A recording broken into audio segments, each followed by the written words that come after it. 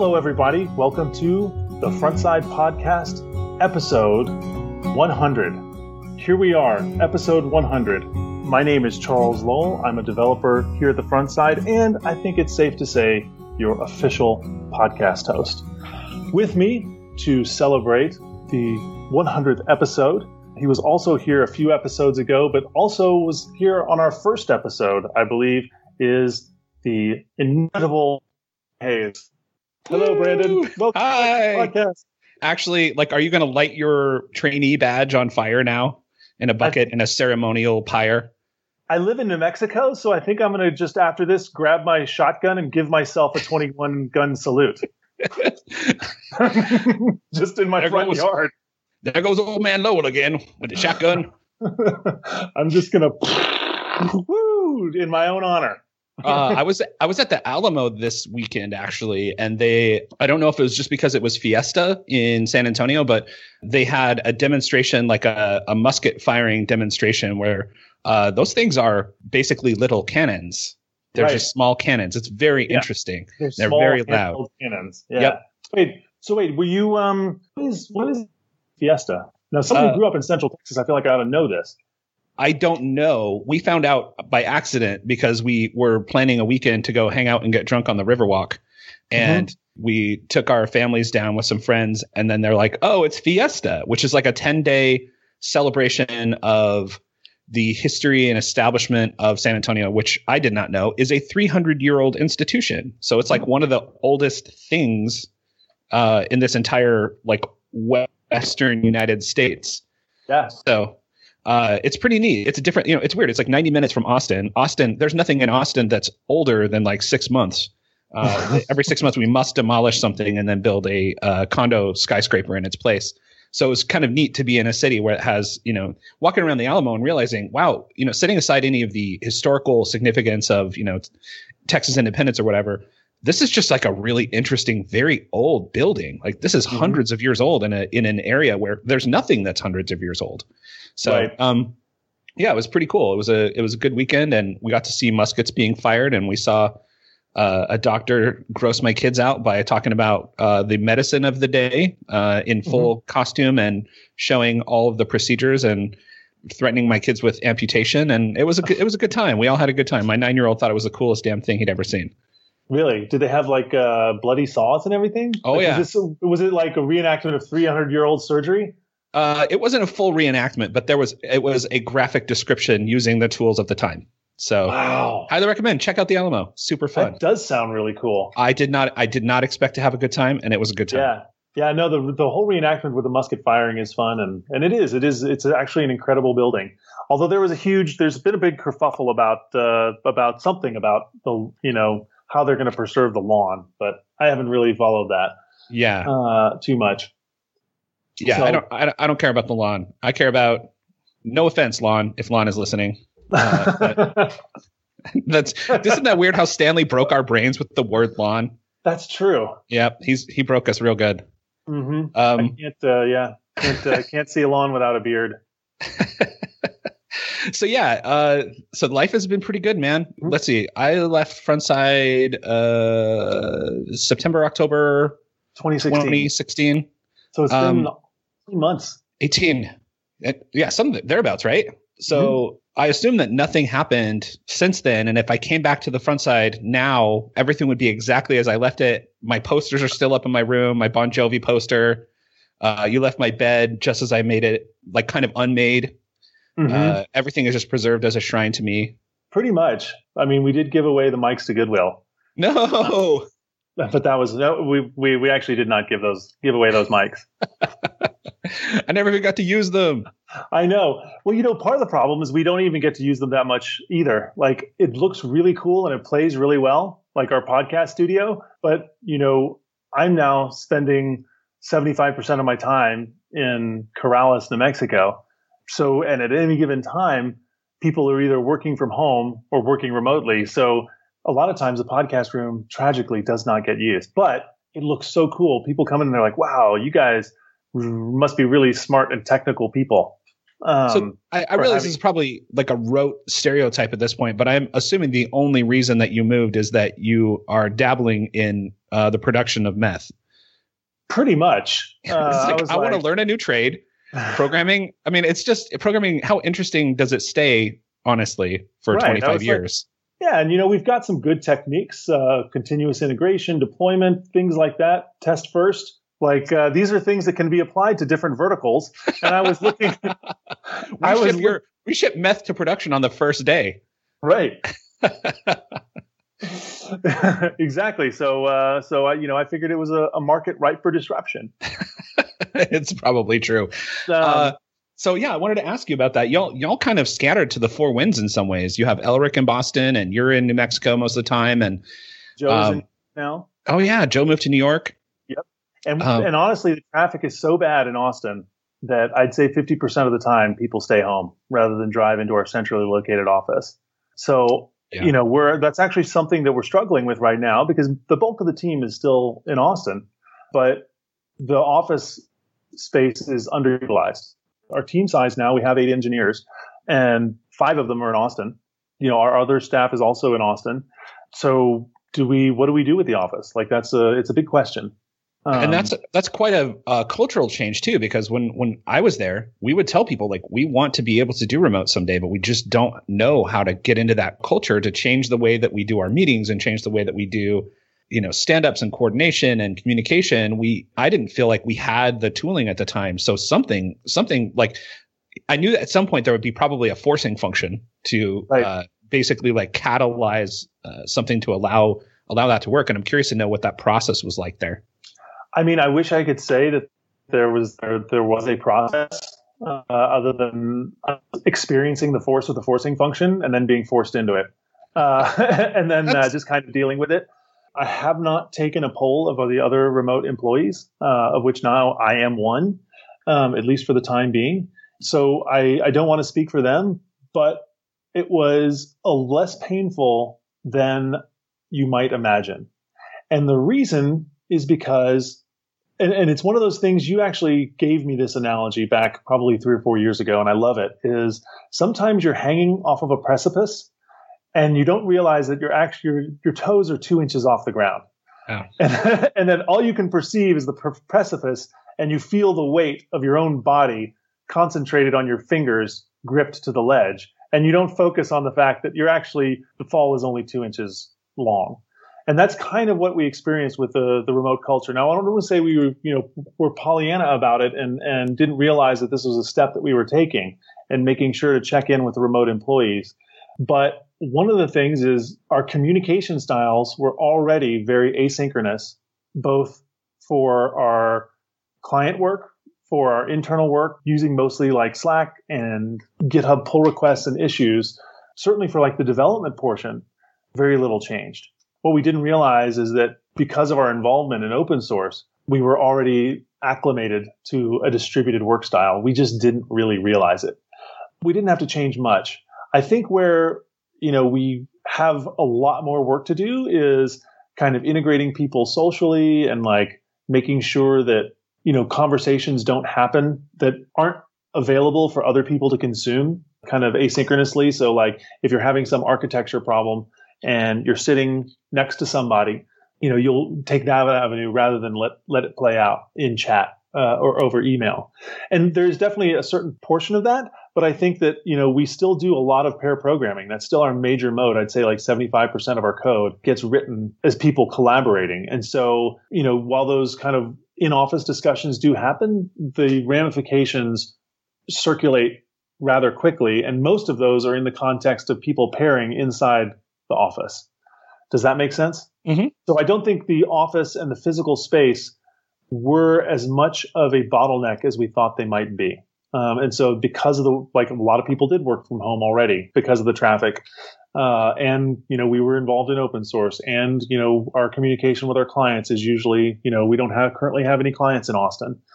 So that's all to say that the transition was actually quite natural. And I think there's some strong analogies between collaborating in open source and having a remote culture in your office.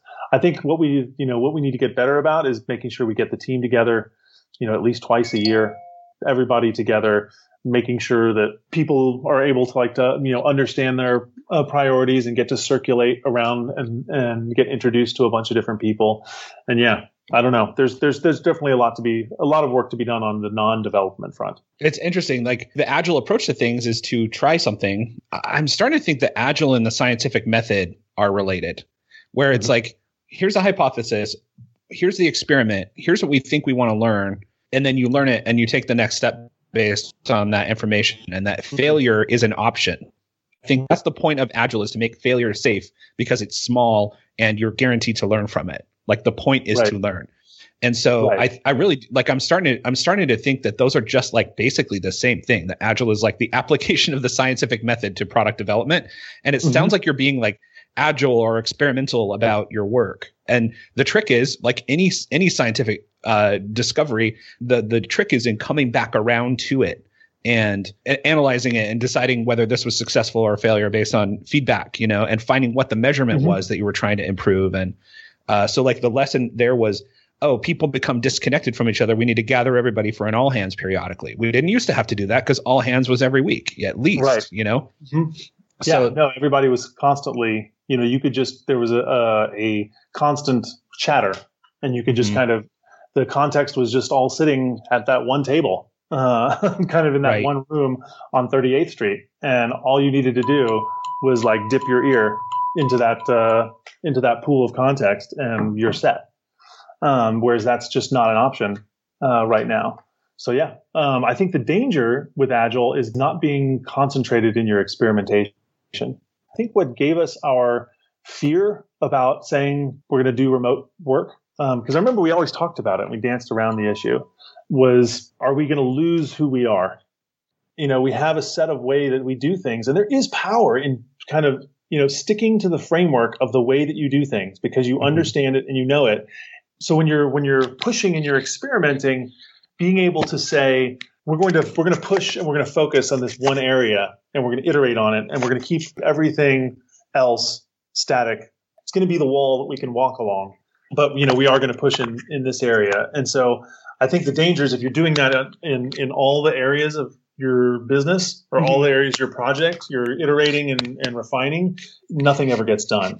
Right. And so it's kind of like once you get to some ground that's solid, when you do start iterating it, you start introducing instability. And now when you go remote, you have to start thinking about remote work. Whereas we didn't have to think about that before. We were essentially the feature of saying that we were a one office company, an on-site company, is we didn't have to think about that problem. One thing that you were just talking about is this idea of concentrating so that your experiments are happening like one or two or maybe three at a time instead of trying to run 5 experiments at a time. And yeah, there's another danger, I think, in Agile of seeking local optimization, where you basically it's like taking a bacteria and running it through many, many, many iterations that's targeting like one thing, and it mutates into this weird thing that only does this one thing, or a dog breed that the whole, did you see that? I don't know where this came from, but there was like some scientific findings that there was a dog that was bred in like ancient prehistoric times that was bred to turn a spit to roast meat over. So they bred a dog that its whole point of this dog was to turn a spit so that people could roast meat and go to sleep and let their dog servant cook for them, I guess. Wow. That's pretty impressive. I would say there are dystopias in the past. There's certainly canine dystopias. I guess we live in a canine dystopia. Oh, not in my house. Not at your house. Place, no, this is a canine paradise. So yeah, I think that's a really interesting point, though, that limiting the number of concurrent experiments so that you can actually respond to them in a meaningful way, instead of just being like, wow, we learned a bunch of stuff we're doing wrong. Anyway, back to the grind, back to sucking at everything. Right. That kind of feeds into a lesson that I have learned very, very, very recently. In the interview process for looking for kind of my first real job in over a decade. And that process is very humbling. And one of the humbling experiences was being rejected for a job from a very notable, large former startup here in Austin. And their interview process is really buttoned up. I got really deep into the interview process, and at the end of it, they're like, "Oh, you're not technical enough." And it was just like, I don't know. It was hard for me to process at the time, but it's super easy now to look back and go, "Oh, I was definitely not a fit for that type of job." If being able to, write JavaScript on a whiteboard without the aid of Google to solve problems and refactor code is like a fundamental part of what is valued in a manager there. That's not going to be me. But one thing I like, it wasn't a colossal waste of time. There was a ton of time and energy I invested into that specific process, but I actually derived a ton of value out of it because every person I met there was focused on the same thing, their culture of making experimentation inexpensive, so that everything there is framed in terms of an experiment. What's the experiment here? What's the hypothesis? What's the expected outcome? How soon can we get to a place where we can validate that outcome? So it's kind of like everything is really lean. And yes, it does. Like I asked, like, what's the dark side of that? And it can lead to optimizing for a local maximum. So you have to pause every once in a while and reflect at a larger scale. But it changed my attitude about a lot of stuff. I tend to walk around fearing failure. That's more my speed. I'm afraid of failing because failure can be catastrophic. But that's because I take big swings at stuff. When I go give a conference talk, it better be the best conference talk of my life. When somebody's like, "Oh, that was the best conference talk I have ever seen," I'm like, I'm so glad you said that, because if you'd said literally anything else, I would have collapsed internally. The stakes are so high for everything. And making it safe for yourself to fail by treating things like an experiment and working with my teammates. And so 2 or 3 scenarios over the following week when I was managing the team at my last company, somebody would bring something to me and I'm like, I instantly went to all the reasons this probably won't work. Here's the problem with this. And I immediately turned around and went, wait a minute, bring me a hypothesis and the experiment and how we can experiment with this thing. And he's like, well, we could try this next week and we'll know whether or not this is a good idea. And we tried it the next week. It was like organizing an architecture team because we were waiting to hire an architect, and the results were mixed for reasons I won't get too deep into. But the fact was, it gave us the freedom to try things, and I'm trying to carry that spirit around with me now. It's been really eye opening. So completely a 4% alteration in the way that I think about problems, but it has the ability to dramatically alter the trajectory of how I solve things in the future. So do you include now inside the planning process experiments, like a certain number? So, the typical quote unquote enterprise development is, we have our features, we're going to do them in this order because they're this priority.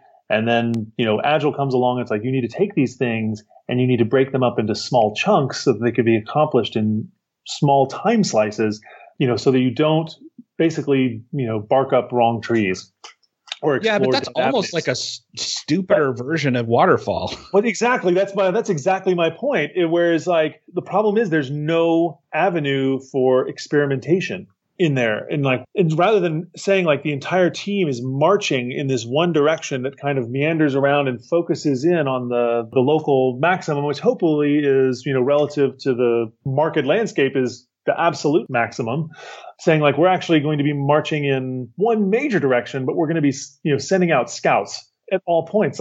If you were actually, I've actually been reading a lot of, ancient military history, and it's just insane that an army or even a detachment would go all in one clump. They're constantly sending out people. Information is really, really, really important. That's an extremely, extremely good point. It's so funny because I've used a very similar description where we are trying to chart a course to this ocean of opportunity somewhere.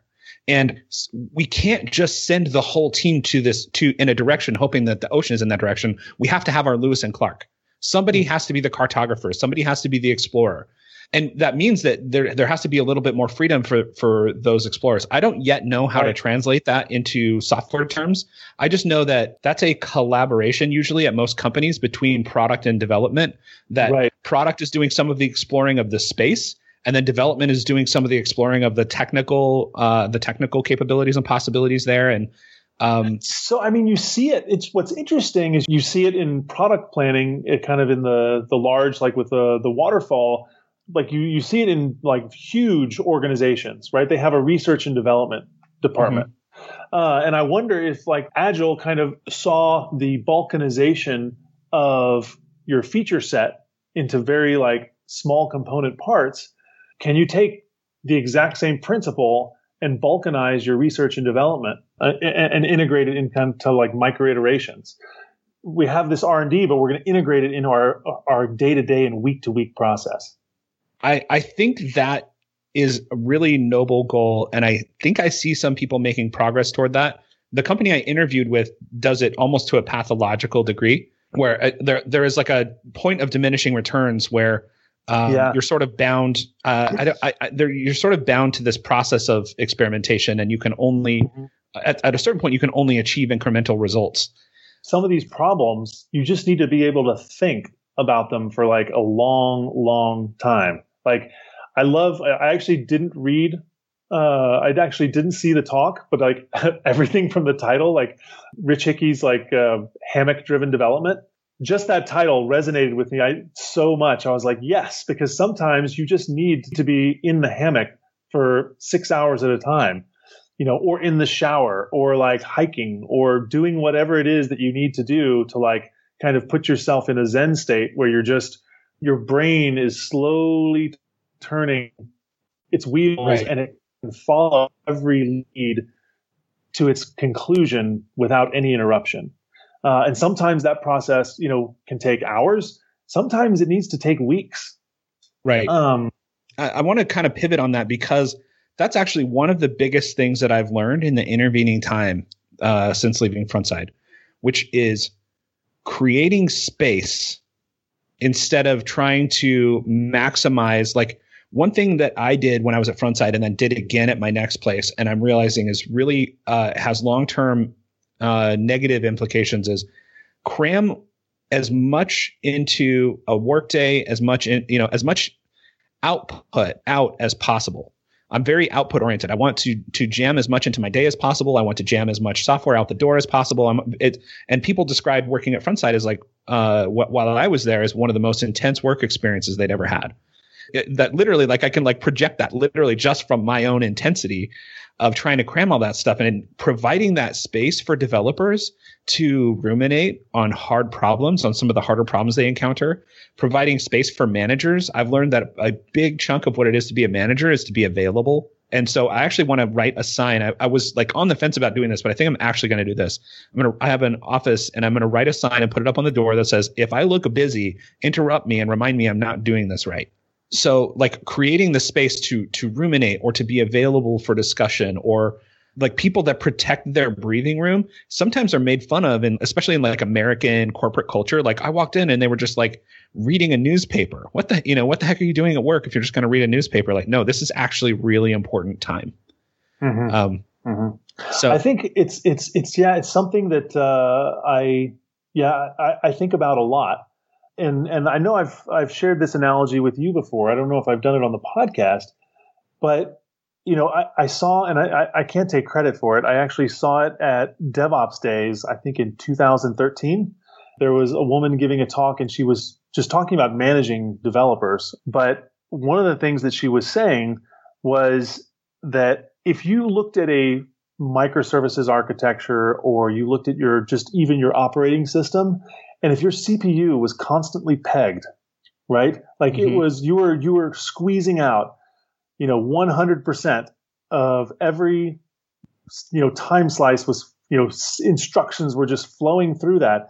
You would have a very unhealthy, very brittle, very prone to failure software system, right? Like if our microservices like were not available to actually like service requests and service excess requests and service spikes of requests, then something is fundamentally wrong. I want to add to that a little bit, because the thing that I noticed in managing a team where I was received a ton of pressure to peg everybody out at 100%. And it jibed with my philosophy at the time of, hey, I'm a 100% guy. Everybody I work with is 100% type people. And then let's peg everybody at 100%. This is a startup. Let's get everything going.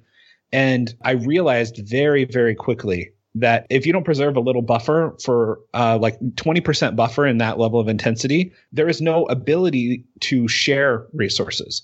Everything is now a silo. So if you're going to peg all your CPUs out, part of that thrashing is that there's no time for people to share things with each other. And people become very protective over their little silo all of a sudden. And it causes this, like, it's actually like it's like the first stage of a catastrophic cultural collapse if everybody's pegged out at 100%. And literally just dialing down the intensity is often the only thing that's necessary to get people to feel comfortable sharing some of their time with each other. You do a really good job of that with the lunch and learns that you mentioned that y'all are doing, like better, thoughtful lunch and learns and stuff like that. That is one of those forcing ways that you can force that and say, hold on, stop with the development and do some stuff where you're actually sharing things with your teammates. Yeah. And I mean, we do that. My biggest concern is that actually increases the intensity. So, I mean, one of the things we've done is we used to actually be very formal about our lunch and learns. It's like, we've got to generate content and put it out on the web so that people can see us. And we've backed away from saying we're not going to do them as often, and make sure that people can actually do them. Making sure that people don't feel overwhelmed by I've got a lunch and learn coming up. The point is to share something that you're passionate about and maybe introduce some really cool ideas to ferment in people's head. That's kind of the goal. Rather than like there's certain things that where we do very much interested in creating content. But I think we've been dancing around the ideas of distributed computing and IoT and what are some of the other? If you say blockchain, I'm going to just virtually punch you in the face. I actually didn't. Did I say blockchain? No, I just was waiting for you to say it. Okay, no, I haven't. Well, because that's that's it. But it is like distributed computing in Web3, right? Like these problems, and we're actually going to be podcasting about this next. So in 2 weeks, you can tune in to listen to us talk about blockchain, but in the context of like distributed computing and kind of one of the things that we're seeing, right, is now like we're kind of starting to pay the price of outsourcing all of our lives to these central services like Facebook and Google and Amazon.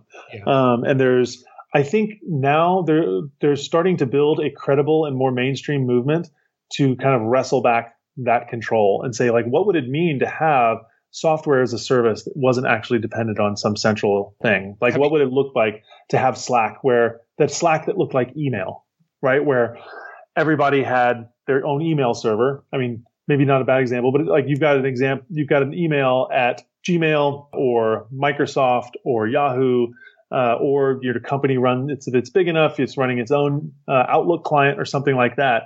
Like email is actually a really great example. Now probably people are going to crucify me for saying this, but I think it's actually a good example of a distributed system that's worked well. Like I own all of my email, like all the messages that you send to me, I own, and all the messages that I send to you, I also own, but you also own the messages that I send to you, right? Like that information is duplicated and it's fine, right? If I send you an image, yes, it's on your hard drive or it's on your Google Drive.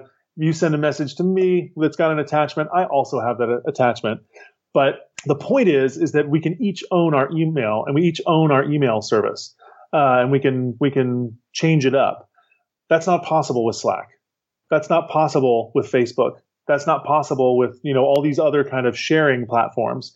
All of them are controlled by this one thing. And so I think that, that's something that we've been exposed to through the Lunch and Learns. And I'm actually certainly very excited about. It's not something that we're going to be investing in immediately. We're kind of dancing around that idea, but that's something that's come out of that. So yeah, it's we've kind of refocused it on, what is it that's something that you feel good about?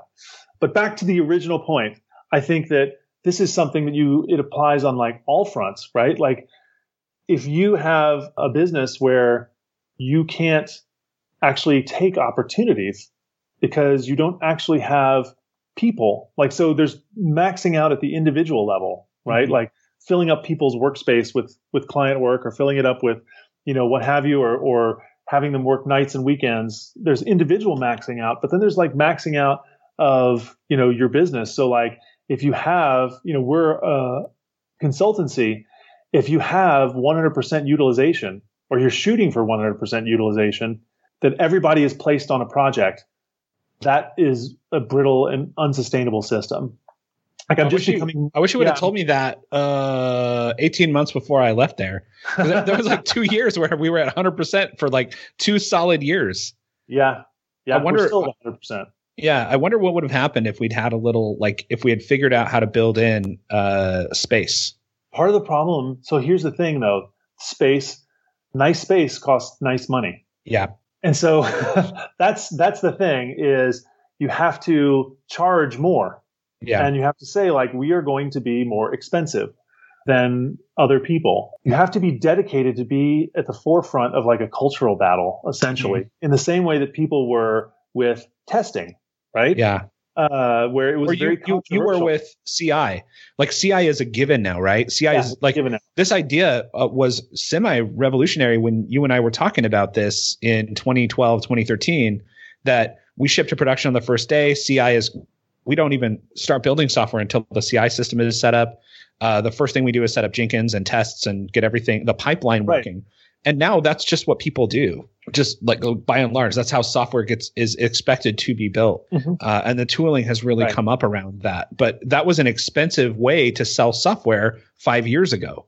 That, hey, this is going to cost more than bringing in, Cowboy Bob and having them come jam, in your console for 40 days and ship a bunch of stuff that then will most likely collapse and you won't know about it. And Cowboy Bob has ridden off into, Juarez, Mexico. Right. With his saddlebag stuffed with your cash. Yep. Yeah, no, so you have to, the problem is, and this is, when you pick these battles, you need to be prepared to fight the war of attrition of like, they're not going to be able to perceive the value for 6 months, a year. Right? Yeah. You're going to have to ask your clients to bet on this strategy, right? And it's a bet. And you're going to have to say, like, it's going to pay off in 6 months, it's going to pay off in a year, and you're really going to start raking in like 5 years. That's when, like, Try making that pitch to a startup founder that is borderline, like, that is on the right verge of an anxiety attack. And you can kind of just figure out what my last year was like. And so that's one of the reasons we don't really work with startups anymore. Yeah. They have a 5-year plan, but not really. Yeah. Like they're fighting for their survival and and they're fighting for the opportunity to have a legitimate 5-year plan. And so, in that sense, it's maybe not a good fit for the way that like we develop software because, you either need an extraordinarily prescient founder who has been through this before, knows the true costs of software development, and is pretty well funded so that they can actually, because we're more expensive up front, like a lot more expensive up front. And so sometimes they just like flat out even don't have the cash. And that's like something that's, you can make a quick, like it's not a good fit, but then also there needs to be this understanding and an acknowledgement that, what you're really shooting for is your 5-year dividend. Yeah, it is really interesting the turn that occurs when a company finds product market fit. By then it's too late to fix the problems. So it's really tricky to find the balance of how much energy do you put into the success case for a company before they have product market fit. Like how much time and energy do you invest in betting that this is going to be successful versus betting that if it is successful, hopefully we'll have the time, money, and resources to redo a bunch of the things that we are going to have to apologize for later. Right. And I think like where do those two lines cross on that graph? Yeah, because you and I have both seen startups completely sunk by somebody who was overly focused on building a scalable architecture in a company pre-product market fit. That is a common story where an engineer that doesn't understand the business value of what they're doing and only focused on quote unquote quality will absolutely torpedo. They'll chew up your first $1.5 million of funding and leave the place in just a smoldering pile of ashes at the end. Mm-hmm. So it is tricky. It's totally a difficult thing. But like I think coming back to your point of being sort of a vanguard cultural, like the tip of the spear on some of these cultural changes, DevOps would be one. People that were really investing in like DevOps culture in 2010, 2012. Saying, hey, automation is the future of how software gets shipped, maintained, observed, supported. And so now it sounds like so what is your big bet for the future Boy, that's a great question. There are two bets. One you're going to like, one you're going to vomit at. But that's okay. Yeah. I don't work for you. You need to serve, what is it? Like you need to serve the spiny urchin with the yellow tail. Is that a Sonic the Hedgehog reference? It's just a sushi reference. Oh, okay. I know some people don't like urchin, Okay. or maybe like they don't like eggs. What's it like the row that come with sushi, but they're on the same plate. So I would say the first one that I've been thinking about a lot is optimizing for capacity, and being able to handle spikes and not being at 100%, both for people and for like utilization. I think that's something that is, I don't see how you can have a healthy software development process if people are completely spiked on delivering, like heads down, delivering features for a product. That is something that I'm betting on. Essentially, like, you could call it the 25% time, but it's really about having excess capacity to exploit opportunities as they arise, and then being protective of that excess capacity, right? Because you can exploit an opportunity. You have your CPU has a spike load up to 100%, but then make sure you go back down to 50% at some point, or 75%. And so, I would very much like to see Frontside have a bench where people can rotate out and they're working on different stuff that are not even client-like related. They can, kind of recharge their creative tanks. I don't think, they're not going to be idle. Yeah, I've really come around on, and I really hated this at the time, but I've actually come around to the ThoughtBot style of working on a product where because owning and managing a product and developing it as a side quest, the goal is not necessarily for that product to catch fire and become the world's next big thing and to replace your consulting revenue. The goal is to give people a sense of, like, it's sort of like, think about all the stuff that you've learned in your side projects that you went back and brought to your work. And some of my biggest gains as a developer have come from having a side gig of some kind, some side project that, like, that's how I learned Ember. Right. That changed my life. And I would never have gotten to try it if I was waiting for somebody at work to tell me it was okay to do it. So it's about taking that permission back for yourself and giving yourself permission to try stuff. So it could be something like that, or it could be, like the content stuff that y'all do, or it could be, conference talks. It could be whatever. But the goal isn't necessarily to produce things that have a direct return. It is to create the space to allow people to flex some muscles of creativity that you may not get in your day-to-day work. And that's very difficult to offer to people in any company. Now, having explored startups and larger companies, but I would say especially in a consultancy where the exchange rate is dollars for days, it's sort of like when I was freelancing, I could feel every vacation I took draining both real money and opportunity money out of my bank account. That's such a hard, difficult thing to do. And so you actually have to create the budget ahead of time and say, this budget is allocated to these things and it's already spent. Anyway, that's really tough to do. If you can exercise the discipline necessary to do that and create the environment for that, I would say you're ahead of, 90% of companies in the industry. Mm-hmm. Yeah. Yeah. No, that's something I definitely want to bet on, because I think that's where the best things come from. Okay. So what's the thing I'm going to hate? Functional programming. Oh, Charles. Okay, stop. I have to stop you. Do you know what I'm doing? Did I tell you this yet? That I am participating? I told him this, I was like, Charles is going to have a field day with this, but I am participating in a Haskell study group. No way. And I'm like four exercises into this thing. I'm supposed to do 4 more for next week. And I'm like, this is bizarrely easy, actually, after as much JavaScript as you and I did in sort of a functional style, and then learning Elixir. And I was like, wait a minute, the case statement is Elixir just stole Haskell's case statements. So like, so far, I'm not finding functional programming to be onerous or anyway, but we'll see when we get to the static typing. But so far, like, I'm not getting any of that in the sort of earlier lessons of the book. Yeah. I mean, the static typing, but the thing is, it's not 100% necessary. I mean, it is in Haskell for sure, but I'm surprised. What inspired you? We have an architect at the office that was like, hey, I want to do sort of a functional programming book club. So we have a Slack room. Are you doing FP study group? Are you doing Haskell from first principles? No, that one was a little actually intimidating. Really? Yeah, Okay. it gets into the lingo a little early, and we're doing one called Get Programming with Haskell that is a little more. Haskell from First Principles is kind of math oriented. So for somebody with a math background, but not necessarily a program background, it's perfect. But for somebody with a programming background that is just trying to understand functional programming principles using Haskell, Get Programming with Haskell is actually a really great option. Okay. That's actually, I have not heard about that one.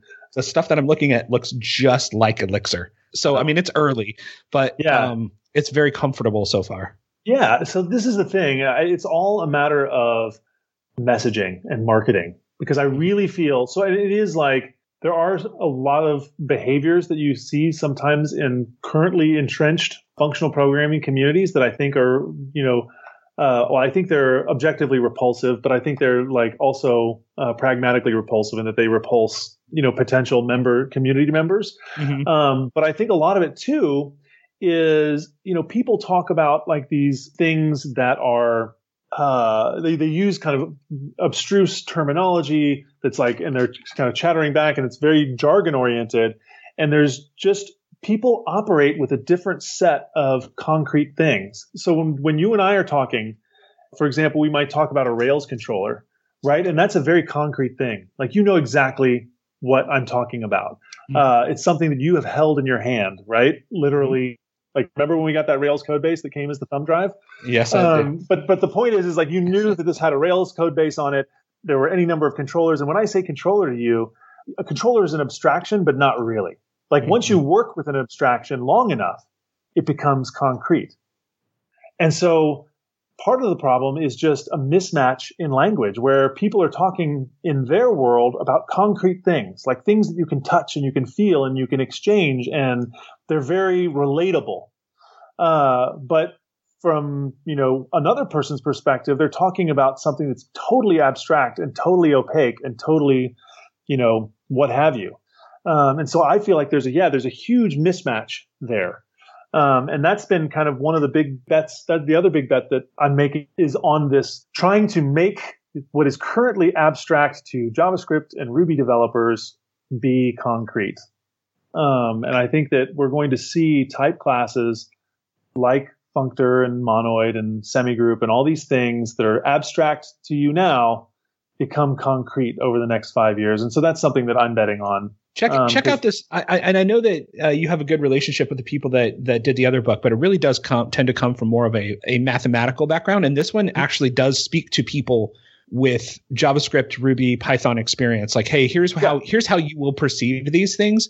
This is and so it's much more approachable. I'm still in the first unit of the book, but I'm having sort of tasted it a little bit as like, wait a minute, this is actually extremely familiar and not super intimidating. Exactly. And that was kind of, so I read the other book, and I think I was also aided by the fact that I tried to learn Haskell probably for like 5 times in the past. And so, I also had the benefit of jumping against the wall with the Velcro suit and bouncing off 4 times, and 5th time it stuck. So I had like just temerity on my side and kind of, a general like feeling. But, that's definitely the lesson that I actually came away from reading that book was like, oh, there's a mismatch in concrete concepts. Like, it's using concrete concepts that are concrete to people with a CS background or mathematics background, or people who are brand new. Honestly, people who are brand new to programming, who don't actually have JavaScript or Elixir or Ruby or any other thing to lean on. Like, I think that, the First Principles book is actually pretty decent for them too, because they don't have anything to compare to.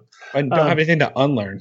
Yeah, they don't have anything to unlearn. Whereas one of the things I took away was like, I was like, oh man, I'm using semigroups all the time. This is something that I do constantly. Like when I'm coding, I might do it 8 times in a day.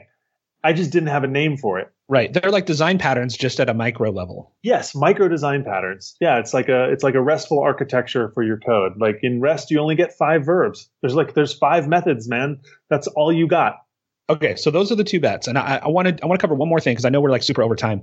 But the last thing I want to be able to say about like talking about what we've learned since I left Frontside, but I want to put a kind of bow on that. So the 2 things that you're betting heavily on are functional programming as the basis for like solid architectures in the future, like the work that y'all are doing, And I'd like to say, I would also like to say, and this is something, let me just add one more thought.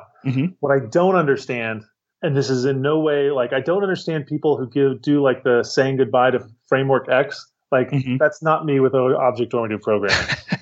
Like, well, often abstractions are like oversimplifications, but they're really useful. Sort of like Rich Hickey's simple versus easy. Like, hey, there's a lot of problems with that metaphor. It's a leaky abstraction, but it's a useful abstraction.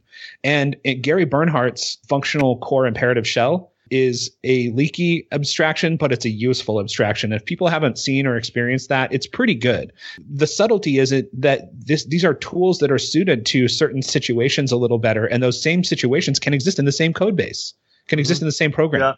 Yeah, no, I mean, I love Ruby. Like, I mean, I adore it. And, you know, so many is like, I've been researching functional programming. And this has been going on for the last 4 years. Like, so many times people are like, oh, I just can't stand, you know, this tool anymore. And I'm like, man, I still love Java. Yeah. Like, and I don't understand how, like, learning to love something like decreases your love for something else. That happens the first 2 times that you fall in love, is that you feel like you have to love the old thing less in order to love the new thing. And then you start realizing, no, you are allowed to fall in love with new things without falling out of love with the old things. That's I would almost use that as an interview question. Is there some way to use that as a way to gauge somebody's actual, real, concrete maturity as a developer? Because that is a I mean, you could say, like, what's some tool that you no longer use that still, like, informs your day-to-day like routine? I guarantee you, people that were doing small talk in the 80s think about it all the time. Yep. Yeah, no, exactly. All right. So I want to cover one last thing. Growing, right? If you're going to grow as a developer, you can't be shrinking at the same time as you're growing. Otherwise, you're like, you know, the same size, just in a different place. However, you don't get any medium think piece points. Nobody does the 1 clap, 2 clap, 40 for blog posts that are like, why I'm still using some programming language, but using one a little more than I used to use. And this one a little less. Zero claps. Yeah, 0 claps on that think piece. I just want to cover one last thing before we wrap this up. And it is the fact that Frontside, the biggest gift that Frontside gave me was the mission for the next 20 years of my career. I think it could change, but I'm pretty confident about this at this point. Being, you know, approximately 20 years into my career, I feel like I kind of have a feeling for what the next 20 years is about. And the Frontside really drilled that into me and helped me like focus it and help me sort of dial it in. And it is this idea that there is an incoming generation of programmer that thinks about things differently than the previous generation in a pretty radical way, because the previous generation all came out of the same schools. They all look the same. They all have this a similar shared set of values in general. They created I'm not actually going to be overly critical of the Silicon Valley culture that exists now. It is a result of the type of people that came out at the time that value innovation over almost anything else. That, you know, people talk about ripe for disruption. The fact is that has been an engine of economic growth and progress for society in a lot of ways that has a lot of costs that weren't factored in by a bunch of people who all thought the same way. And now, with people coming through code schools and people coming from different backgrounds and people coming from different environments, they're looking at programming and software as either an economic opportunity or something they didn't see that they could possibly do. Those doors were not open to that group of people before. There is a natural influx of people, but many of them are bouncing out because they're not finding that group of people. They don't have a shared enough set of values that the people that are new are coming in and finding job opportunities, finding promotions, finding leadership positions. And so I know now that my mission over the next 20 years of my career is to create those opportunities for people that have different backgrounds from me and different experiences, the career tracks, the promotions, endorsing and supporting and kind of sponsoring this incoming group of freshmen into our industry that come from different places, different backgrounds, different problems that they care about solving. They want to figure out how to solve the Flint, Michigan water crisis instead of delivering socks to people in Silicon Valley, you know? So I feel like we're at the beginning of a sea change in the value system potentially of our entire industry, but that's going to require training up the next generation of technical leadership. And I felt like the best thing I could do right now is learn to be a better manager because I really like that job. And it provides the opportunity to find, hire, sponsor, promote, and encourage those people to move into their own leadership positions. There are lots of other things that, you could be a VC and care about that stuff. You could have lots of different positions and put yourself in a position to do that. You could be a consultancy owner. You know what I mean? Like there are jobs that you can do that you can accomplish that goal. But it gives me such a sense of direction that when I'm looking for a job, I was looking for a home for that mission rather than just a thing that I felt like doing. Like, okay, this job is important to me because I need it to house me and this mission so that I can support my family, but have enough emotional overhead to participate in community stuff but enough ability to lead within an organization, enough influence to actually like push that agenda so that the next generation of people are making better companies. So anyway, like all of that came out of my time at Frontside, where you and I sat around talking about how do we build a place that is like a monastery. These were your words. You remember this? We want a monastery for code where people can just focus on becoming better developers. And underneath that, though, was the sense that this was a place of opportunity for people that might go somewhere else and stagnate as a developer. This will be a place to accelerate them. And so that kind of spun me out and accelerated me into my mission. So anyway, I wanted to point out that was like with a bullet is the most important thing that came out for me in my time at Frontside, was that it clarified for me what I was trying to accomplish with the next, couple decades of my career. Mm-hmm. Mm-hmm. Wow. Well, that's fantastic.